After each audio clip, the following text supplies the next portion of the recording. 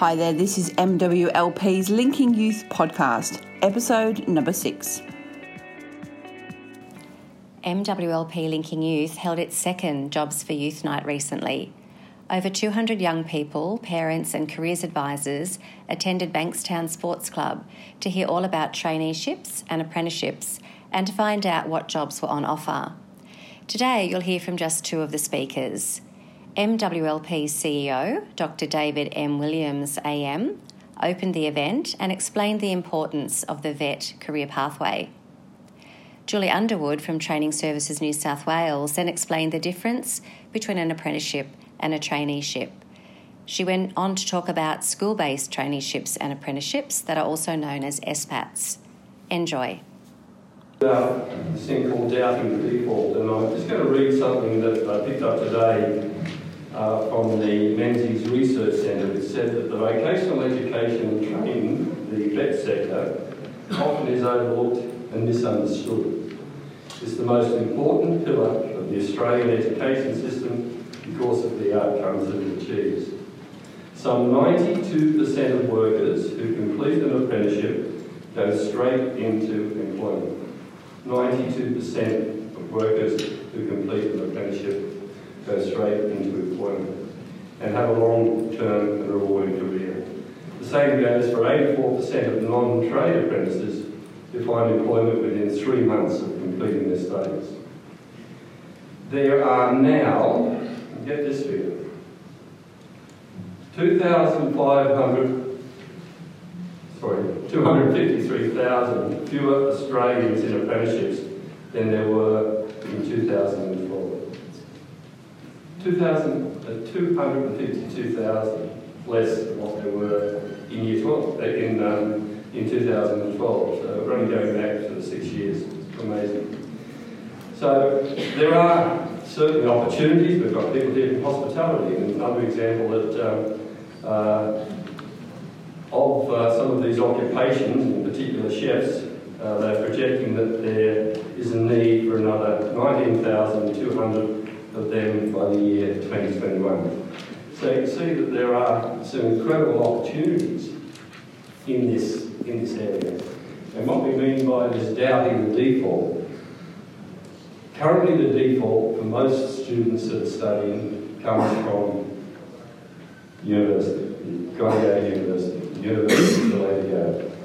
What we're suggesting tonight is a matter of thinking about that, about doubting that default. That default that's there, that comes from the parents, comes from others, that's the way to go. We're saying tonight, let's look at some of the opportunities that are really, really available here in that trade area, in apprenticeships and traineeships. Our final speaker is Julie Underwood. Please, Julie, join us. Julie is from Training Services New South Wales, and she's the training coordinator for the governing authority for apprenticeships and traineeships. Please welcome Julie. Good evening, everybody, and I hope you get a lot out of tonight because there's some really good companies here to spread as much information about what they do as they possibly can. So Training Services New South Wales, as David said, is a government body. We're part of the Department of Industry, and we are responsible for the government-funded vocational education and training in New South Wales. We actually run a program called Smart and Skilled, and it's that program that funds apprenticeships and traineeships, funds qualifications, and it also funds courses that are available. So there's quite a number of courses and apprenticeships and traineeships that are subsidised under the program. So the main programs that we're here for to talk to you about tonight is the apprenticeship and the traineeship program. Typically, an apprenticeship is 4 years, although there are some that are 3 years, and an apprenticeship combines on-the-job and RTO training with the companies such as Superior Training or TAFE or a number of other training providers. So you're really not restricted anymore like you used to be to one provider. There are numerous providers out there that deliver training. Typically, again, apprenticeships still relate to your trade areas, such as automotive, carpentry, all the building trades, landscaping, plumbing, electrical, all along those lines. A traineeship is again paid employment while you learn with a training provider, but they are usually only 1 year or 2 years in duration. And they're probably your softer skills or parts of apprenticeship qualifications. So things like your business administration or your business studies, your IT studies, vet nursing, childcare, there's some of the ones that come to mind. Okay, what happens with the apprenticeship or traineeship is you find an employer and you get signed up through an Australian network provider, and then the paperwork is lodged with Training Services as the regulating body in New South Wales. So we approve the apprenticeship. We then monitor the apprenticeship during its duration to see how it's progressing. So if there's any problems, we can go in and mediate and try and sort it out.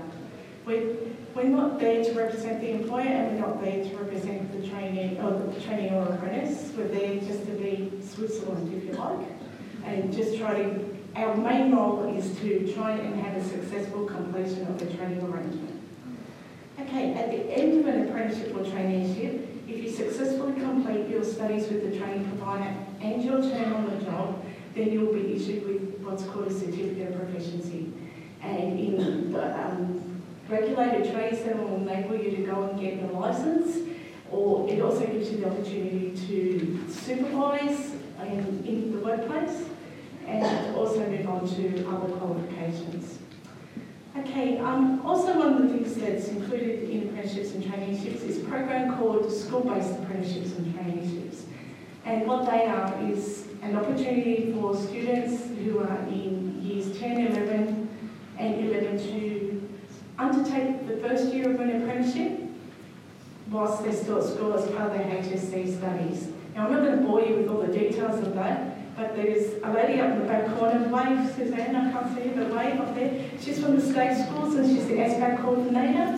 And there's a gentleman over there behind the STSC Superior Training from the Catholic Education. There he is, he's looking down the corner, that's Arnold Bosan. So feel free to talk to either of those two people about the programs that may be available in your schools for the SBACs. So with the school-based traineeship, you actually would complete the traineeship during the HSC years. Typically with an apprenticeship, you're sitting to a first year class. So you may be in a class with full-time apprentices, and you will get your training provider studies over with for the first year whilst you're in your HSC years. And that first year will go towards your HSC or your ATAR studies. But again, those guys down there are the experts on that. With your school-based traineeship, you'll actually complete the traineeship during the HSC period, so years 10, 11 and 12. Some of the school-based traineeships that go through are childcare, animal studies, help me out here guys, what else have you got down there? Automotive servicing, financial services, carpentry, construction pathways, engineering pathways. So there's quite a lot of there that you can look at, and so that these guys, as I said, can help you, or we've got brochures on stand down the back as well. So the main thing with apprenticeships and traineeships just to remember is you earn while you learn. So, you know, it's a good way to get your qualifications, but still being paid to work for the term of that apprenticeship or traineeship. Okay, finally, I just want to add on something that Blake mentioned, which is the training awards, the New South Wales Training Awards. I'm actually part of the Southern and Southwestern Sydney office and was involved in the year that Blake won that award. But just moving away from Blake, there's a young lady who appears on one of our brochures down there who won the Apprentice of the Year about 4 years ago, I think, 5 years ago, and she did bake for me. She's actually a friend of mine, and she now is based in Belgium and works all over Europe, all over America, Asia. She's been everywhere, and she is loving it. And that's based purely on the completion of an apprenticeship. She didn't go to university. She actually was a little bit older, a bit like Michael Blake didn't start at 16. She was a bit older as well when she started. But there's never a time where I see that she's not been in. So don't think of it as just, you know, a 4-year term or whatever, and then there's no future. You could go anywhere because it's a nationally recognised qualification, and the Australian qualifications are usually held in high esteem over